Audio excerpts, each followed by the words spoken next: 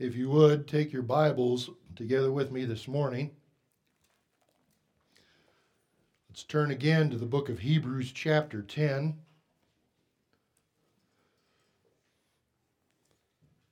Beginning the reading this morning in verse 26. If you would follow along as I read from God's Word. Hebrews chapter 10, beginning in verse 26.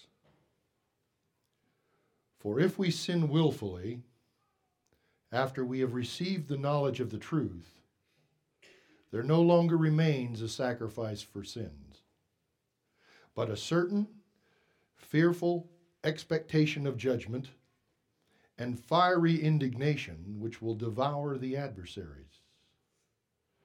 Anyone who has rejected Moses' law dies without mercy on the testimony of 2 or 3 witnesses.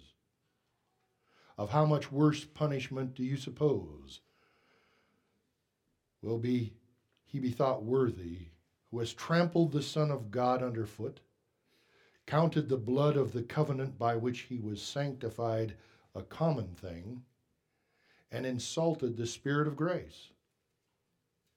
For we know him who said, "Vengeance is mine, I will repay, says the Lord." And again, the Lord will judge his people.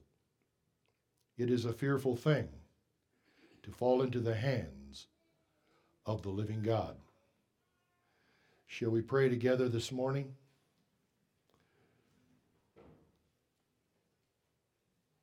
Lord God Almighty, you are God, and we are not. You are God, the Creator.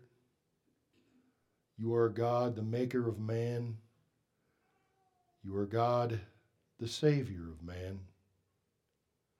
But you are also God, the Judge of man. Today, Lord, allow us, all who are here and hearing, to understand you completely, with no minced words, with no soft peddling your truth, with no cowardice toward facing the reality of your words, but let us learn what you have said and take it to heart. We pray your help from pulpit to pew and your blessing. We pray against the necessary cursing for those who refuse to hear. But we pray thy will be done. In Jesus' name we ask it. Amen. We've been looking at chapter 10, the accomplishments of the new covenant. The glorious accomplishments of the new covenant laid out so wonderfully for us in the first portion of this chapter. How amazing it is that this is a new covenant, better than the covenant of Moses that came before, complete in its ability, armored, if you will, by the blood of Jesus Christ, which empowers the new covenant and brings it into force, promising eternal forgiveness through Jesus Christ, opening a pathway to draw near unto God, very God, with Jesus Christ, the great high priest, ushering believers in, allowing then the believers themselves to accomplish in their lives a drawing near to that God, a holding fast to the truth of their confession and the promise of the new covenant. Even a work in one another's lives, considering one another to stir up love and good works, and to assembling ourselves together as we see the day of God approaching. It is from that springboard of verse 25 that verse 26 hits us like a freight train rolling down the tracks that we didn't hear coming. Verse 25 says, not forsaking the assembling of ourselves together, as is the manner of some, but exhorting one another, and so much more as you see the day approaching. What day is that? The day of the judgment of God, the day of the return of Jesus Christ, the Savior, but the judge of those who refuse his salvation. Therefore, the next sentence is this: for if we sin willfully, after we have received the knowledge of the truth, there no longer remains a sacrifice for sins. This is written to us. As it was written to the Hebrews, it is applicable to us in our day. There was a day prior to ours, similar to ours. In our day, we await the second coming of Jesus Christ, foretold and promised in the Scriptures. The new covenant fulfillment. In Luke chapter 19, there was another generation, a generation that awaited the first coming of Jesus Christ. And it went something like this. Luke 19, verse 28. And when he had said this, he went on ahead, going up to Jerusalem, he being Jesus. And it came to pass, when he came near Bethphage and Bethany at the mountain called Olivet, and he sent two of his disciples, saying, go into the village opposite you, where as you enter you will find a colt tied, on which no one has ever sat. Loose him and bring him here. And if anyone asks you, why are you loosing him? Thus you shall say to him, because the Lord has need of him. So those who were sent departed and found it just as he had said to them. But as they were loosing the colt, the owners of it said to them, why are you loosing the colt? And they said, the Lord has need of him. Then they brought him to Jesus, and they threw their garments on the colt, and they sat Jesus on him. And as they went, they spread their clothes on the road. Then as he was now drawing near the descent of the Mount of Olives, the whole multitude of the disciples began to rejoice and praise God with a loud voice for all the mighty works they had seen, saying, blessed is the King who comes in the name of the Lord. Praise in heaven and glory in the highest. And some of the Pharisees called to him from the crowd, Teacher, rebuke your disciples. But he answered and said to them, I tell you that if these keep silent, the stones would immediately cry out. Now as he drew near, he saw the city and wept over it, saying, if you had known, even you, especially in this your day, the things that make for your peace, but now they are hidden from your eyes. For the days will come upon you when your enemies will build an embankment around you, surround you, and close you in on every side, and level you and your children within you to the ground, and they will not leave in you one stone upon another, because you did not know the time of your visitation. Because you did not know the time of your visitation. The first coming of Christ as Savior.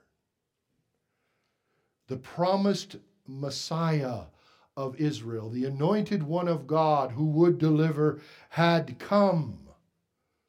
The promises of the prophets, the promises to Moses, were fulfilled in the first coming of Jesus Christ, but the crowds, but the people had stopped believing the promise.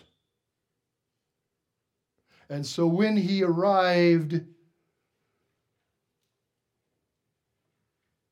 they rebelled. They rejected him. For just after the triumphal entry, Jesus is arrested. He is taken before Pontius Pilate. He is accused by the Sanhedrin. The crowd is made an offer. Would you have this man, Jesus, or would you have Barabbas? And the crowd said, we would have Barabbas. And then they cried out about Jesus, crucify him. They did not know the hour of their visitation.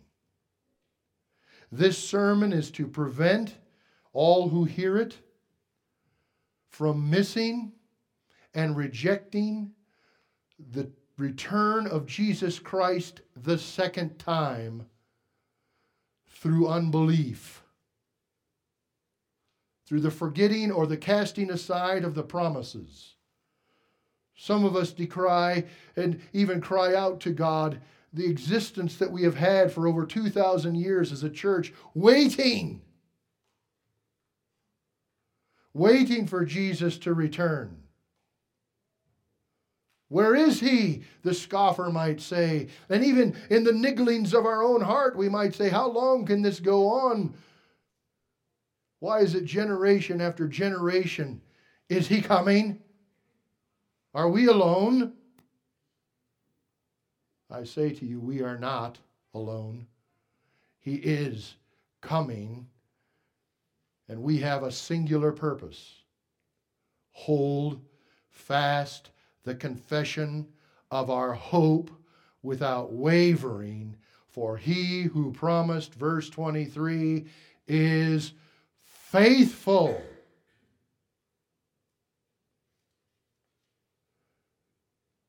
We've looked at the good accomplishments of the new covenant. Now there's another good accomplishment, but for some it will be grievous, terrifying, and destructive.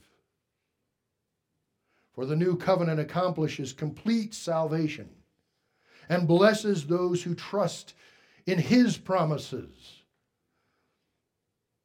The giving of clear access into the holy sanctuary of God through Christ, the great high priest. The forgiveness of our sins in toto. On the other hand, the new covenant accomplishes complete destruction on those who have heard the new covenant gospel message and have rejected the promises it contains and the Son of God who ratified that covenant in his blood. If there were seat belts in the pew, I would say, buckle up. I say that not jokingly. I say it seriously. These are texts which must needs be taught, lest a generation miss the promises of God and groan with despair when he appears in their unbelief. So now we turn to what God will accomplish upon the rejectors of the new covenant promise. What God will accomplish upon rejectors of the new covenant. We look in the first place the consequences for the willful sinner. The consequences for the willful sinner, verse 26. For if we sin willfully after we've received knowledge of truth. What is this? Well, I've identified 3 questions associated with this term, this title, the willful sinner. They are simple. First, who are the willful sinners? Who are they? This brings us into the study of what is called theologically the study of apostasy, or of an apostate. What is an apostate and what is apostasy? These are terms that are rarely used in churches anymore, and sadly so. Sadly so, for you need to know if you are one or not. I certainly wanted to know. What is an apostate? And what is it to commit apostasy?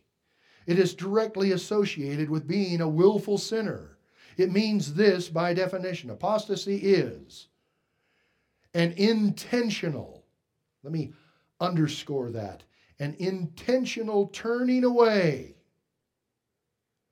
Further, it is a defection or abandoning of known truth. Turning away from or abandoning known truth. Let me put it another way. It's having received and understood the truth, yet they fail to embrace it with full belief and therefore turn away from that truth and sin willfully against that truth which they know.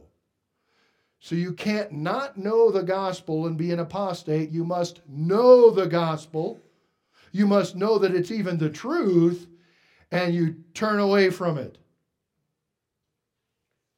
That is the identification of these willful sinners. And even the term in the Greek, willful, it is very interesting. In verse 26, willful is the first word in the Greek text.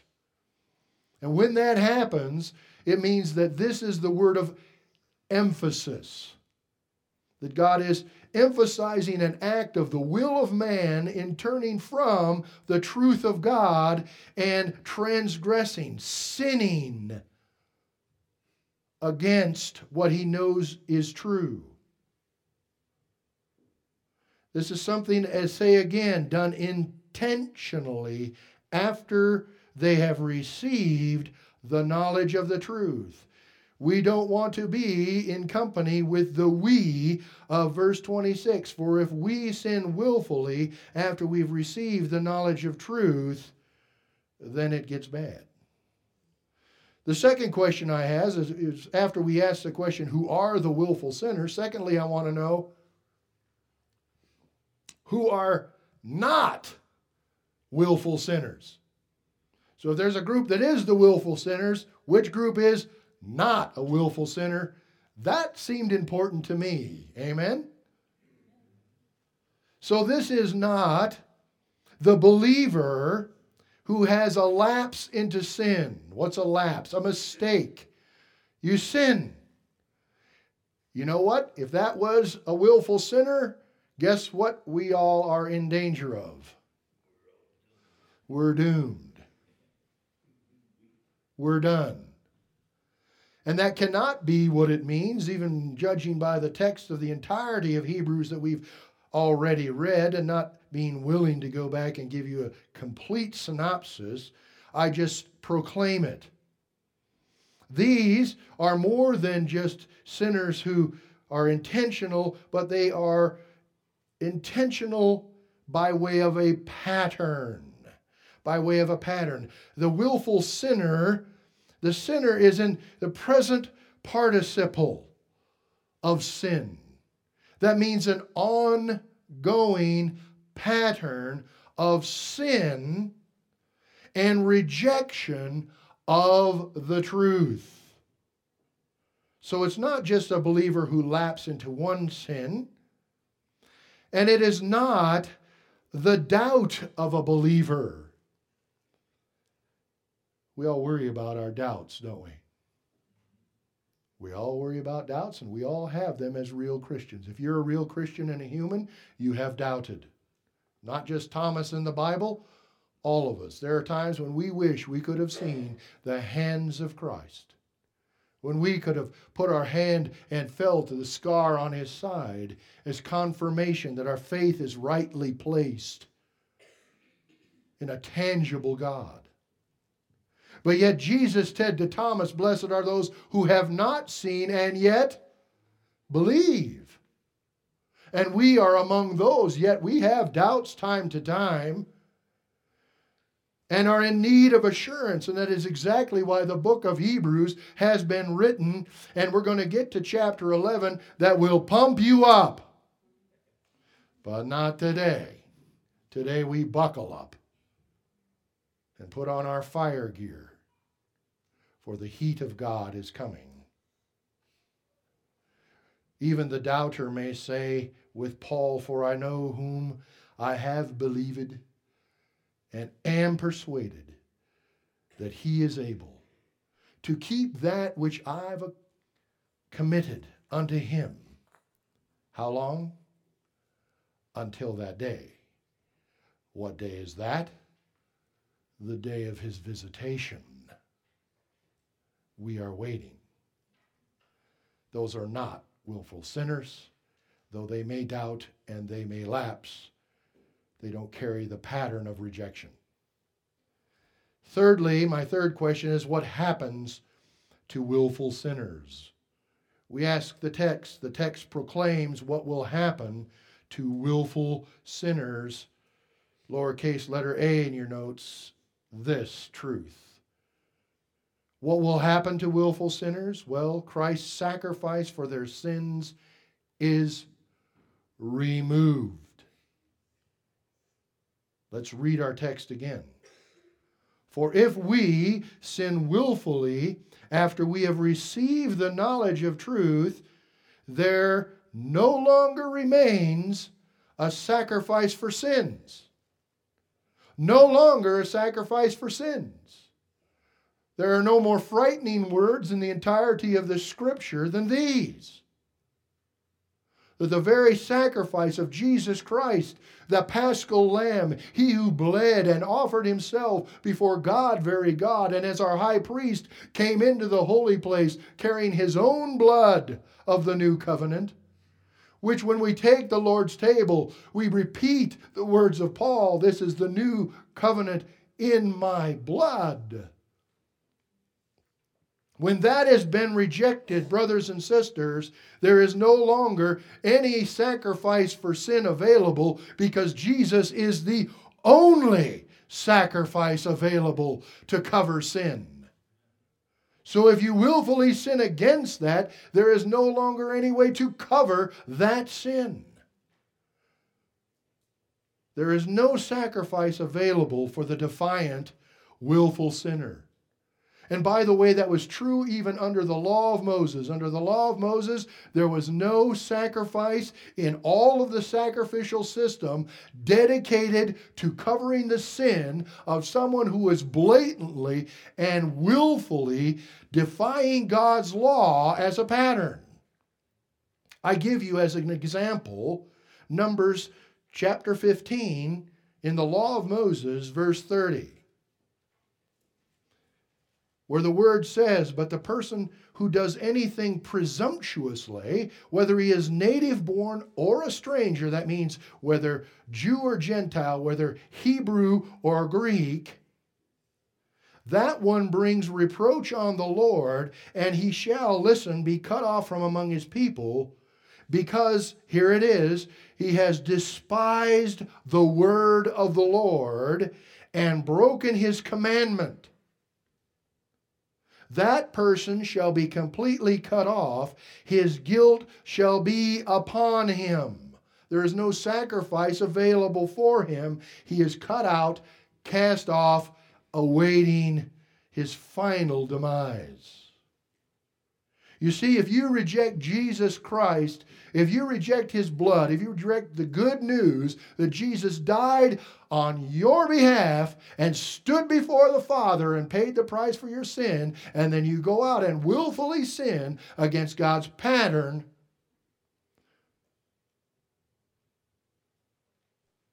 you can't be saved.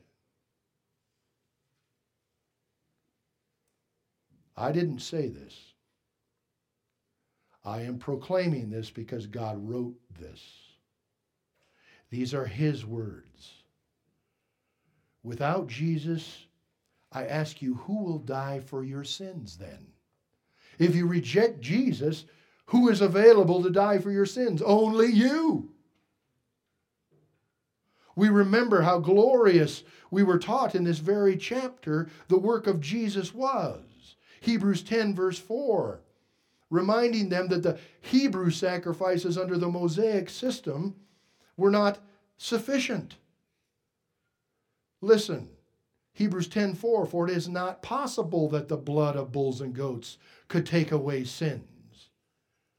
Therefore, when he, Jesus, came into the world, he said, now pay attention again, sacrifice and offering you did not desire. To God, he says, these sacrifices that the Hebrews have been doing for centuries, these are not what you finally desired.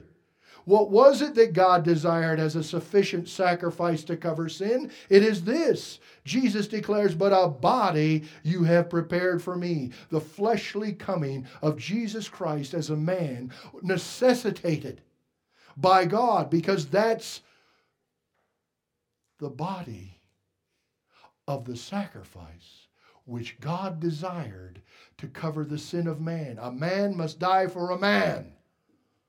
And the man, Jesus Christ, died for sins. A body you have prepared for me, he says to Father God. In burnt offerings and sacrifices for sins, verse 6, you had no pleasure. Then I said, behold, which means pay attention. I have come in the volume of this book. It is written of me to do your will, O God. And the willful sinner rejects that. It is synonymous with the sin leading to death. Everyone who has ever read the book of 1 John gets to chapter 5 and verses 16 and 17, and everyone comes away wanting to know what is the sin that leads to death. We have been discussing it, and here it is, the text of 1 John 5:16. If anyone sees his brother sinning, if anyone sees his brother sinning a sin which does not lead to death. And let me just say this right now, Christian. You will see a brother sinning a sin. And by the way, your brother will probably see you sinning a sin. Can I have a testimony? You have been redeemed, but not completely yet. Your sanctification is not yet done. You sin, and at some point, you're going to get caught. And that's a good thing. Here's instruction. If anyone sees his brother sinning a sin which does not lead to death, he will ask, and he will give him life for those who commit sin not leading to death. You know what that means? That when you see your brother and sister sinning, you're not supposed to just jump on them and say, you're going to hell. Repent. You're supposed to pray for them and then say, repent. I love you. Let me help you. I'm just like you. But there's another kind of sin, not the lapse, not the doubt, not the even straying for a momentary period of time, but it's this. There is a sin leading to death. I do not say that he should pray about that. This is even a prohibition for praying for those who are willfully sinning against the gospel of God. Verse 17, all unrighteousness is sin, and there is a sin not leading to death, but there is a sin leading to death, and it is the one being described right here in Hebrews 10, verses 26 through 31. For I say again, because if you reject Jesus Christ, there is no other way of salvation. He said, I am the way, the truth, and the life. How many come apart from him? No one comes to the Father apart from me. What happens to willful sinners? The sacrifice of Jesus for their sins is removed. There is no other sacrifice for their sin, there being only one. Secondly, lowercase b, Christ's sacrifice is replaced then with fearful dread. With fearful dread. First, a dread of impending divine judgment. Look at verse 27. Verse 26 ended, there no longer remains a sacrifice for sins, but a certain, fearful expectation of judgment. When you reject the gospel, when you go away and sin willfully as a pattern of life, this now becomes dread. An assurance, a certainty. The word in the Greek means dreadful. It means terrifying. And by the way, it was used 3 times in Hebrews. It is used here in verse 27. It is then used again in verse 31. Look, it is a fearful thing to fall into the hands of the living God. And then it's used in chapter 12 and verse 21 in the final warning passages where it says, "And so terrifying was the sight that Moses said, I am exceedingly afraid and trembling." This is an Old Testament reference when they were by the mountain where the very God of Israel was thundering. And the clouds were there and Moses was going up for the law. And I want you to catch this. That every time fearful terror is used here, it is in accordance with being in the presence of God. In these 3 instances, this word for fearful, this terrifying dreadfulness, deal with meeting God as a man. And so that is in the heart of every man, that once he knows he's rejected this truth, that a certain dreadfulness of the judgment of God is upon him, because Hebrews 9:27 has said, it is appointed for men to die once, and after this, the judgment. Everyone knows this. Why does the church avoid this? That's the bad news. That is the flip side of the coin for the good news. What else happens to these willful sinners? There's a second feature, a dread of the fiery indignation of God. Look at verse 27 again, chapter 10. But a certain fearful expectation of judgment, and here we are, fiery indignation, which will devour the adversaries. You want to come to church and be comforted? Believe the gospel. You want to come to church and be scared out of your ever-loving mind? Don't. But if you're in a church that doesn't, when you don't believe the gospel, you're not in a church. You haven't heard the whole story. But I will not have your blood on my hands. And so we preach. A dread of the fiery indignation of God. Fiery indignation could also be translated this way: a fierceness of fire. A fierceness of fire fueled by the indignation of God, his anger that is aroused by something mean or unjust or unworthy, hence willfully sinning against his promise and his Son. What more unworthy act can any man on the face of the earth commit than rejecting the gospel message? Believe on the Lord Jesus Christ and his shed blood on the cross in your place, and thou shalt be saved. And when they say in their heart, I need not such a thing. I want no Christ such as this. I will live my life my way. I will make my way to God on my own merits. I don't care even if there is a God, another might say.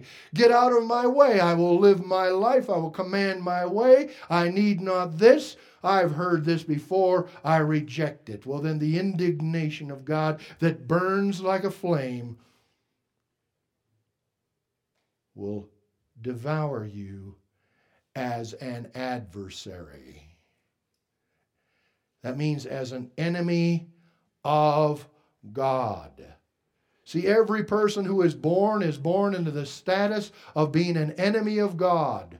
When you come into this world as a human, you're fallen, you're a sinner, and you are an enemy of God. The Bible proves this, namely Paul in Colossians chapter 1, verse 21, I give you a proof.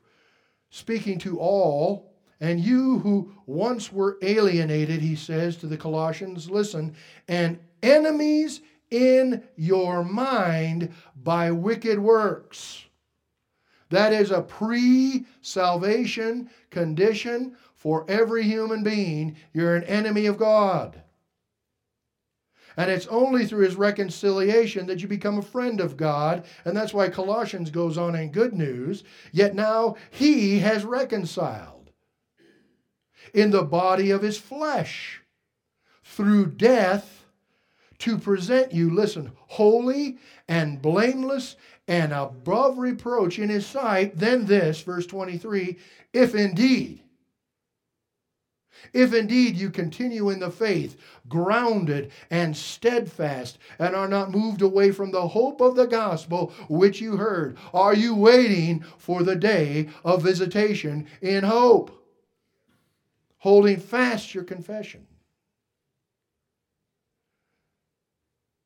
You know, the worst enemies are these. The worst enemies are those who say they are your friend, and then they give a sneak attack. Probably the most infamous one, the most ignoble one, came on December 7th, 1941,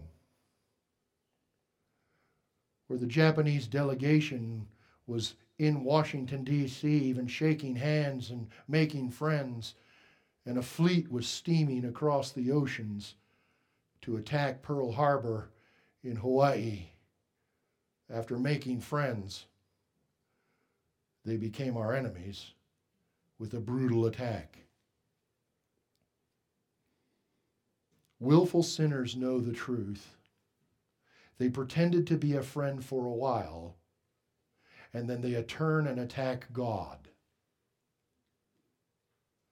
And that stirs up the wrathful indignation of God. If you think we were mad after Pearl Harbor, think of God. If you think we were mad at 2001 when September came, on September 11th, and they flew airplanes into our buildings, to civilian buildings, as an act of war, you ain't got nothing on God.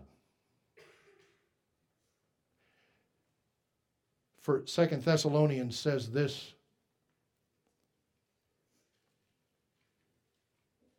says of the Lord who comes, came in Christ to give you who are troubled rest with us.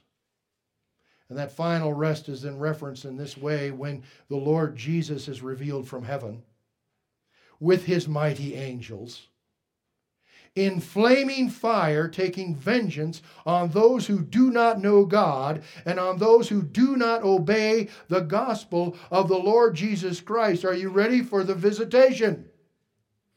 And are we proclaiming that he will visit in just such a way?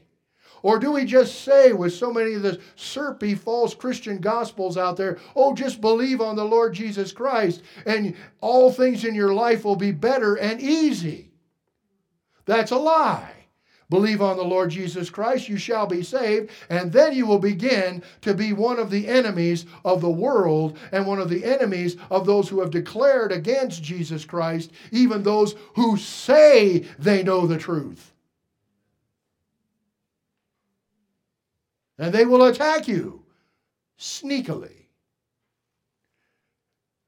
But their comeuppance in the world is coming. Those who do not obey the gospel of our Lord Jesus Christ, they shall be punished with everlasting destruction from the presence of the Lord and from the glory of his power. In verse 22, it said to all believers, let us draw near with a true heart in full assurance of the faith, having our hearts sprinkled from an evil conscience and our bodies washed with pure water, the confidence of entering in through the new covenant. But for rejectors of that very covenant, there is only fiery indignation of God. Letter B. The identification of the rejectors. From being called willful sinners, now he turns to calling them rejectors. And he parallels it to the past time when every Hebrew would understand under the Mosaic law in verse 28. Anyone who has rejected Moses' law dies without mercy on the testimony of 2 or 3 witnesses. Verse 29. Of how much worse punishment do you suppose will he be thought worthy who has trampled the Son of God underfoot? The identification of these rejectors is that they're in a worse condition than even those who rejected it under Moses. And it tells us then that there are degrees of punishment of God in hell.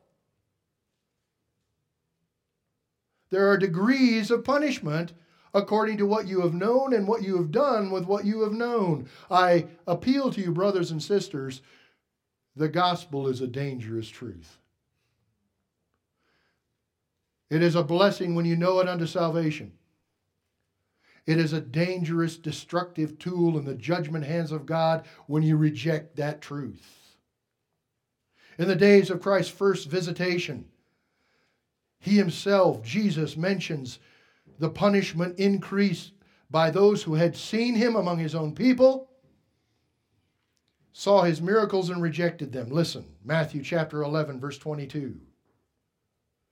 Jesus said, "But I say to you, it will be more tolerable for Tyre and Sidon in the day of judgment than for you."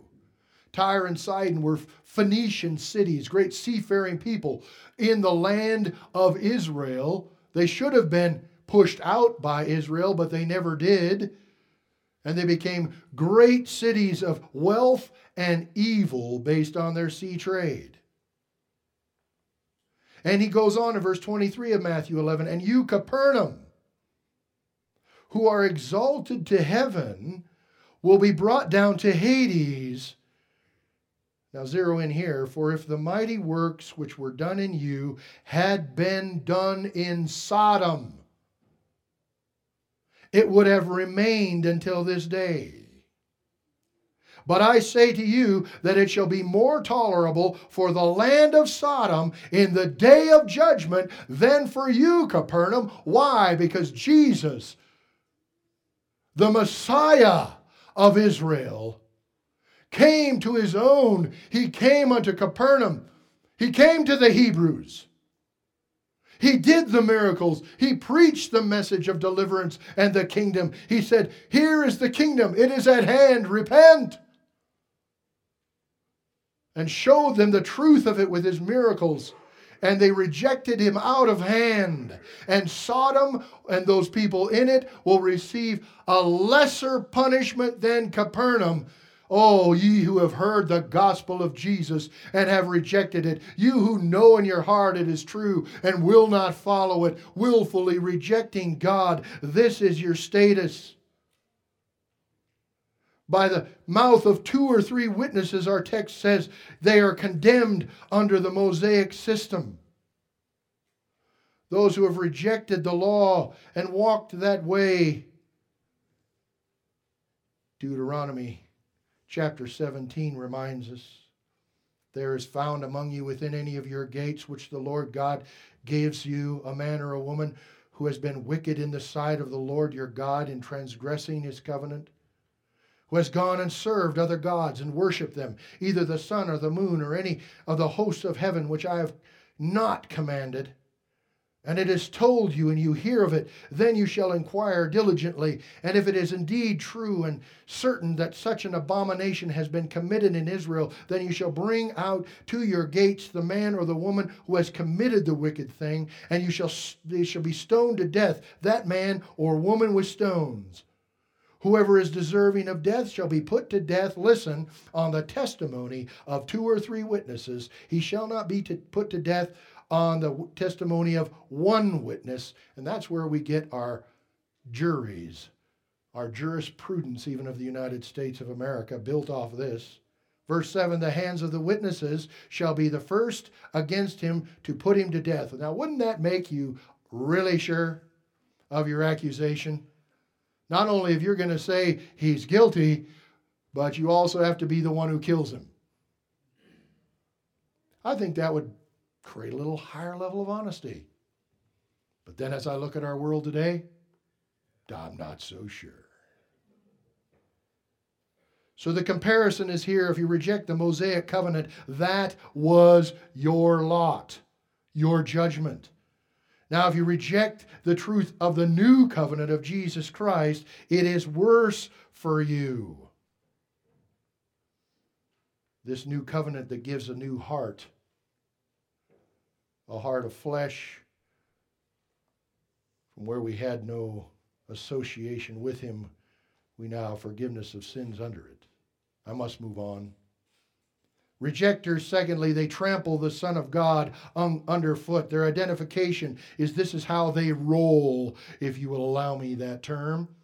In the second portion here of verse 29, of how much worse punishment do you suppose will he be thought worthy who has trampled the Son of God underfoot? This is graphic language.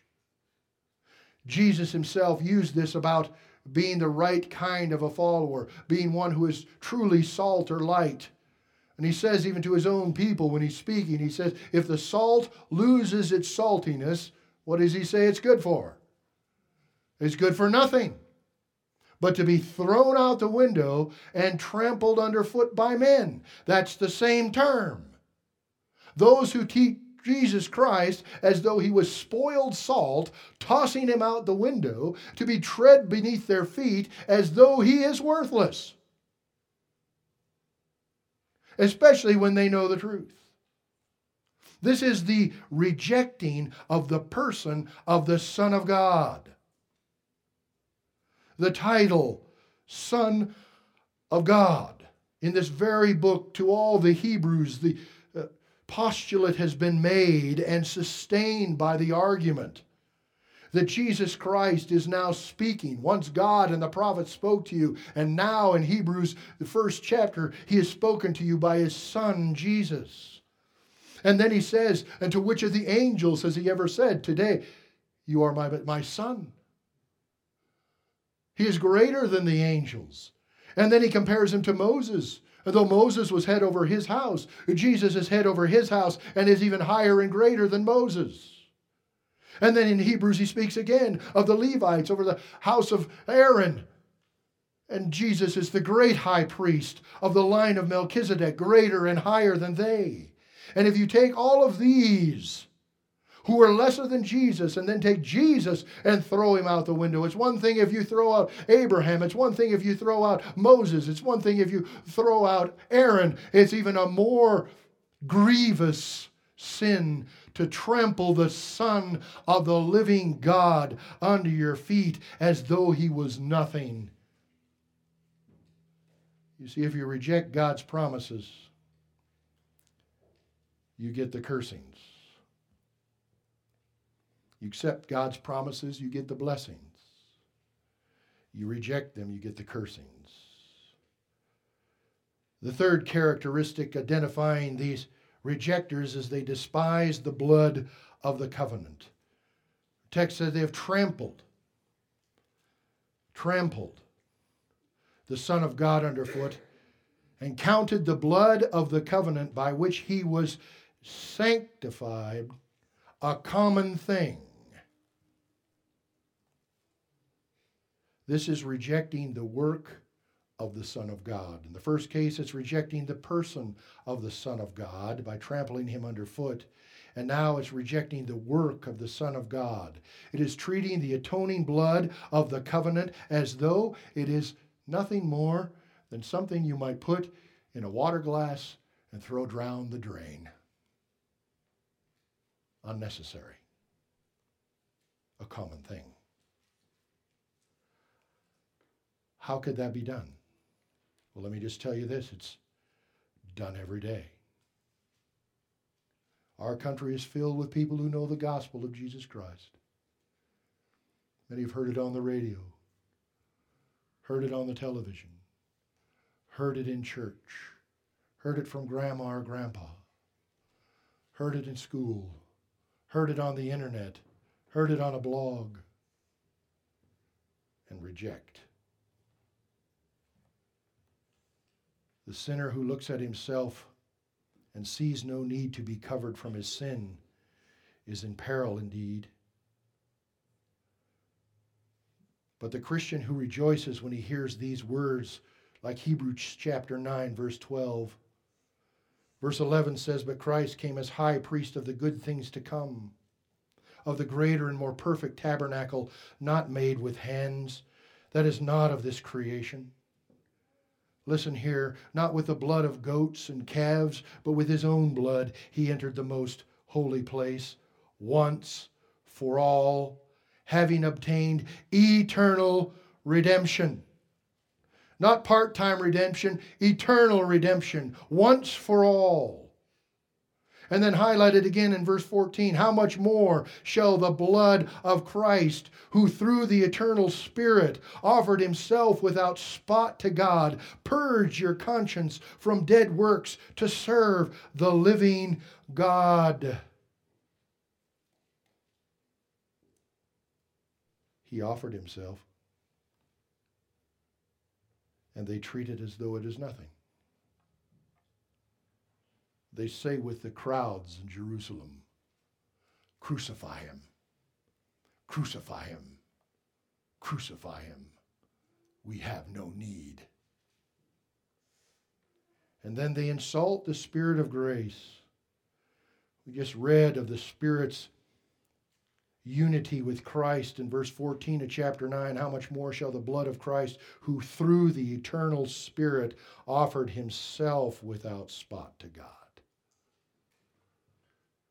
God the Father, God the Son, and God the Holy Spirit all rejected, including the empowering agent of the triune Godhead, the Holy Spirit. To reject the Holy Spirit is the sin unto death. It is that very thing that Jesus called out the unbelieving Pharisees and scribes who saw him do miracles, who saw him even cast out demons, who saw the power of his might and claimed that he was doing it by the powers of hell. It is Jesus who then pronounces a curse upon them, a judgment upon them. And he says even in the book of Matthew, "Therefore I say to you, every sin and blasphemy will be forgiven men, but the blasphemy against the Spirit will not be forgiven men." If God says he saves by the Spirit and you say, "No, he doesn't save by the Spirit." If God says his Son died on your behalf and you say, "I don't care, it's not worth anything to me, I've heard that before," you're rejecting the rejuvenating work of the Holy Spirit in the life of a new covenant believer, where their heart of stone, Ezekiel said, is replaced with a heart of flesh upon which the Word of God is written. And now you should be in mortal terror. But the blasphemy against the Spirit, Jesus goes on to say, will not be forgiven men. Everyone who speaks a word against the Son of Man, it will be forgiven him. But whoever speaks against the Holy Spirit, it will not be forgiven him, either in this age or in the age to come. The power of the Holy Spirit in salvation, even through Jesus, is the same power that saves today. Without that, there is only the bleakness of divine judgment. We end here the vindication of the offended one. My flesh and yours may like me to end. Wait till next week just flitted through my brain. But I shall not. See, someone has been offended when a lowly man rejects the Son of God. Someone has been offended when someone rejects the Spirit of God. And someone has been offended when someone rejects the blood of Jesus Christ, the Son of God. And that person is God. We are living in a world where our defenses need to go back to defending God and His truth and not all these other social issues. I'm taking 2 minutes off the clock. You cannot defend abortion. and the life rights without God and creation. You cannot defend marriage, the roles of a man and a woman alone as being man and woman and nothing else, apart from God being offended that you deny His creation. You cannot defend, you name your social issue, the poverty of man, the need to have peace on earth, without God. So if Christian, if you're reasoning with the reasoning of most conservatives today that doesn't have God in the middle of it, being offended by what you're doing, and you don't confront the poor people stuck in this sin with their offense before God, you've done Him a disservice. You might be facilitating them in being this kind of a person, one who is then offending the Holy One of Israel. And so point C, the vindication of the offended, back on the clock. God's vindication via His vengeance, verse 30. For we know Him who said, vengeance is mine, I will repay. As I say that this morning, I wonder, do you know Him? Do we know Him? Those who might hear this in some other means, do you know that God is God of love and a God of vengeance? He said so. For we know Him. Part of my faith in God is, yes, God is a merciful and loving God. And part of my faith is based on this truth that God is a judgmental God and a vengeful God. And that scares me. People say, oh no, you can't preach it that way, Pastor. You're a pastor. There's no fear of God in you. Yes, there is. I know me. And I fear God. I am not God. Even Paul said, I cannot judge myself. We always use a fake standard. This is a declaration of the person of God. For we know Him who said, vengeance is mine, I will repay, says the Lord. And again, the Lord will judge His people. God will be vindicated by His vengeance. Vindication means this: the fact of proving that someone is not guilty or is free from blame after other people have blamed them. Isn't that what happens in the world? Oh, how can God judge me? That's not fair. How can He send me there? It was Adam that fell. I didn't fall. I wouldn't have done that. That's his fault, not my fault. How come I'm in trouble for all of his stuff? Well, if He was a merciful God, if He is a loving God, why didn't He just save everybody? Well, He died on behalf of everyone. But He didn't save everyone. Because some have heard and reject. And so they get His vengeance. God has held out the olive branch to sinful man, and man has said, we want no peace with you. We like being your enemy. And then we wonder, when we have attacked His shores and tried to destroy His fleet and knocked down His towers and broken apart His churches, that God is going to come back and say, I'll let that go. Then you don't know God. And you've skipped a verse. Vengeance is mine. He will be vindicated as being rightly and justly punishing with His own vengeance. See, only God can operate vengeance righteously. When we do our vengeance, if you'll forgive me for saying this in church, it's John Wick time. If you don't know that movie, don't watch it. The vengeance of man takes and goes too far every time. That's why God told us, vengeance is mine, I will repay. You're not good at repaying. You always pay back too much. Can I have an amen? You've all done it. Oh, did you just accuse us in church? Yes. How do I know this? I read my Bible. We've all done it. Paid back more than what we got. here. It is appropriate to the sin. So God is vindicated by his vengeance, and then God's vindication via his retribution. Notice, I will repay, says the Lord. It's payback. See, under Christ and believing in him, you don't get what you deserve.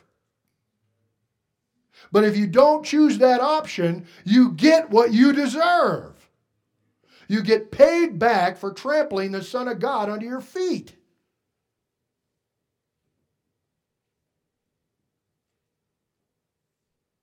Song of Moses.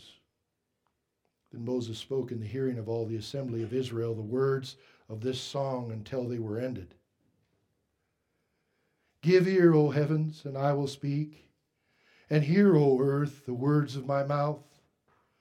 Let my teaching drop as the rain, my speech distill as the dew, as raindrops upon the tender herb, as a shower on the grass. For I proclaim the name of the Lord, ascribe greatness to our God. He is the rock. His work is perfect, for all his ways are justice, a God of truth and without injustice.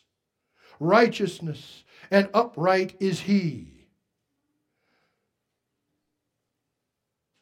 They have corrupted themselves. They are not his children because of their blemish. A perverse and crooked generation. Do you thus deal with the Lord, O foolish and unwise people? Is he not your father who bought you? Has he not made you and established you? Moses sings on, but then he sings this in verse 35. Vengeance is mine and recompense. Their foot shall slip in due time, for the day of their calamity is at hand, and the things to come hasten upon them. For the Lord will judge his people and have compassion on his servants. When he sees that their power is gone and there is no one remaining, bond or free, then he will say, where are their gods, little g? The rock in which they sought refuge. Who ate the fat of their sacrifices and drank the wine of their drink offering? Let them rise and help you and be your refuge. See now that I am he. There is no God besides me. I kill and I make alive. I wound and I heal. Nor is there any who can deliver from my hand. This is a warning to all of you who know the truth, to not become a willful sinner, to not reject, but to hold fast to your confession of hope without wavering. So you have a choice. As two other men had a choice in the most unlikely setting. A cross in the center where a criminal, supposed, was hanging. With a sign over his head, King of the Jews. One man flanked him on the right and one on the left. Thieves, rightly accused. Both began by cursing the one in the middle, the one called Jesus, the one who some said was the Messiah of Israel. Suddenly one man changed, and he looked to Jesus. He said, remember me. Remember me. You get to your kingdom. Jesus said to him, "Today you shall be with me in paradise." And the other went to hell.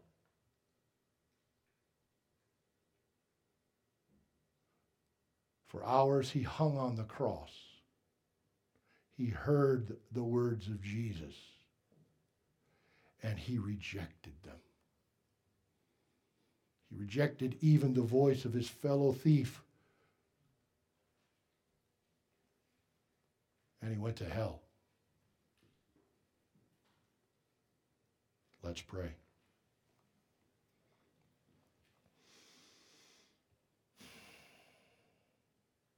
What can we say to this, O Lord God?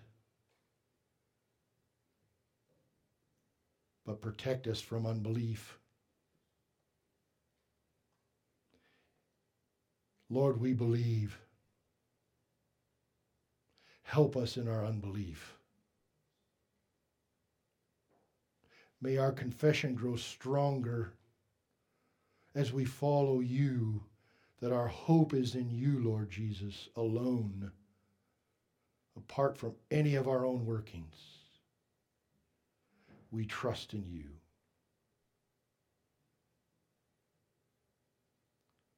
And so I ask you all to pray with me this morning the words of the Lord's Prayer. Please join me. Our Father, who art in heaven, hallowed be thy name. Thy kingdom come, thy will be done, on earth as it is in heaven. Give us this day our daily bread, and forgive us our trespasses, as we forgive those who trespass against us.